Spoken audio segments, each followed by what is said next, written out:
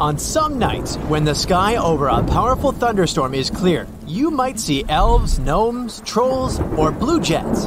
Blue jets sound kinda random here, right? But we're not actually talking about fairy tales. These are all just different types of lightning flashes that are mostly visible very high above raging thunderstorm clouds. Let's take red sprites. Those are flashes of light that appear above thunderstorms that come in clusters. They are rare because they're only caused by a specific type of lightning called positive cloud-to-ground strikes. So a positive charge is transferred from a thundercloud to the ground during a lightning strike. These types of lightning make up only 10% of all lightning strikes. For more than half a century, many believed these flashes were just urban legends. People did see them from time to time, but the flashes were so brief that even if you had been lucky enough to catch them, you wouldn't have had time to call someone to witness this phenomenon with you. Even when respectable scientists or pilots would talk about them, the scientific community would mostly ignore them. In 1989, something strange happened.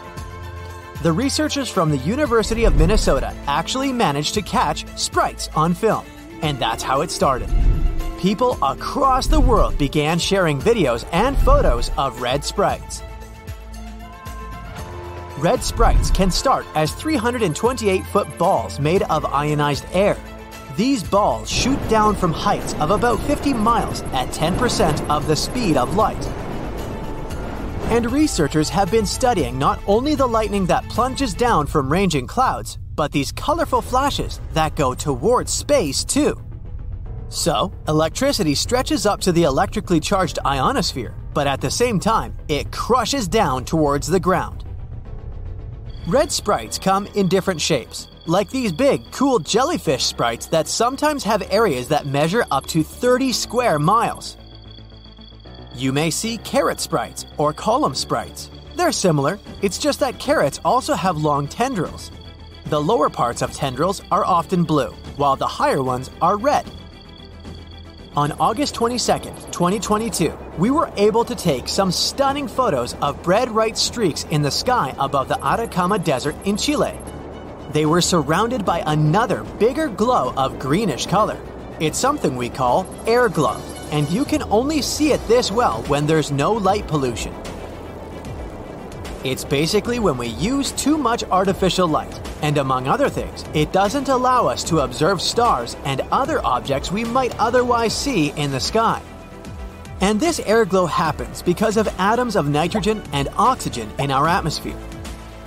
Sunlight knocks away their electrons during daytime. Then, they slowly recombine with their electrons, which is a process that causes them to glow. How can you see a red sprite? First, you need to find a large thunderstorm. They're more common during summer and spring, for example in June. Of course, sprites can appear at any time if there are powerful enough storms with lightning at ground level. The skies need to be clear and very dark, ideally without bright moonlight. And the storm should be around 100 to 200 miles away.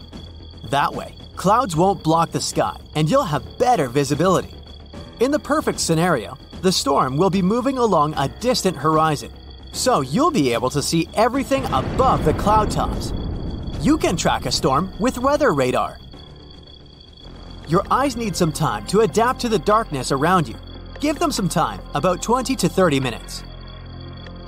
Keep your eyes above the clouds and try not to look at the clouds directly. Ignore lightning flashes. A sprite will pop maybe once for every 200 lightning strikes. Don't expect to really capture it on camera, it's not easy.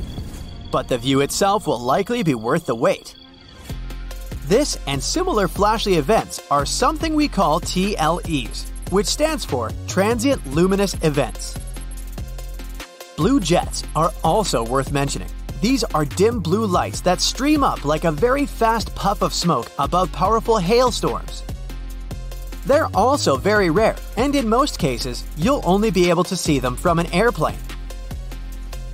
And now we get to those fairy tale creatures. Elves, when we talk about lightning flashes, are brief disks of dim light you can see about 60 miles high in the atmosphere. It's just an abbreviation.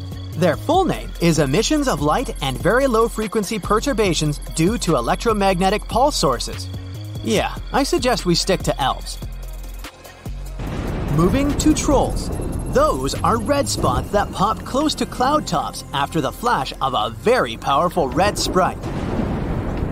Gnomes are the smallest and fastest flashes. We're talking about tiny white spikes of light that flash from the top of a big anvil of thunderclouds.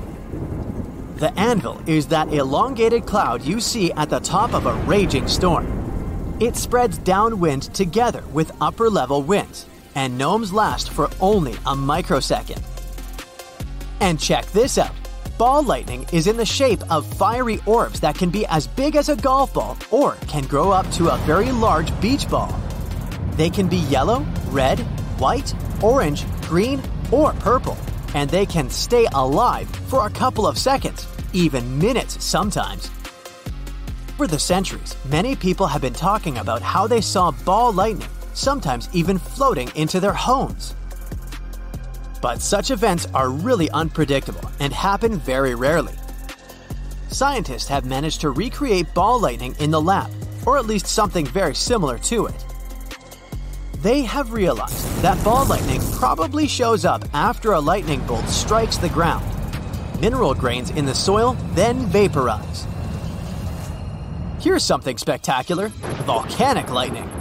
This one is born in the plumes of a wild volcanic eruption. Like the rest of thunderstorms, volcanic lightning forms when static electricity builds up in Earth's atmosphere. And then it gets released in the shape of a lightning bolt. Scientists don't understand the whole mechanism here, but they think it's related to charging. For example, ice charging is what causes thunderstorms to form. It plays a part in producing lightning during volcanic eruptions too. This happens when the air heated in an eruption rises into the sky and meets cold air. The water from the eruption turns into ice particles, and when these particles bump into each other, some electrons get knocked off. The ice particles that now have more positive charges move higher into the sky and gather together. Or it may be frictional charging, another thing that leads to volcanic lightning.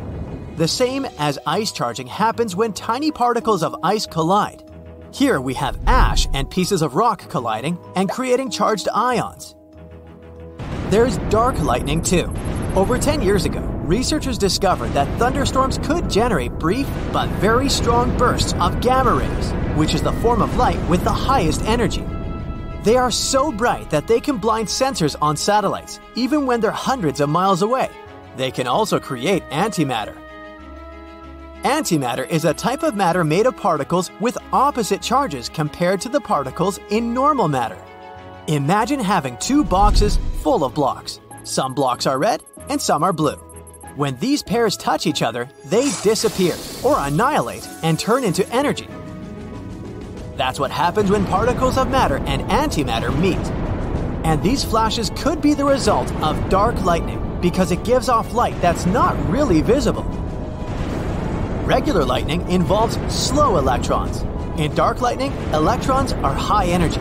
They crash into air molecules and, by doing that, produce gamma rays. That's it for today. So hey, if you pacified your curiosity, then give the video a like and share it with your friends. Or if you want more, just click on these videos and stay on the bright side.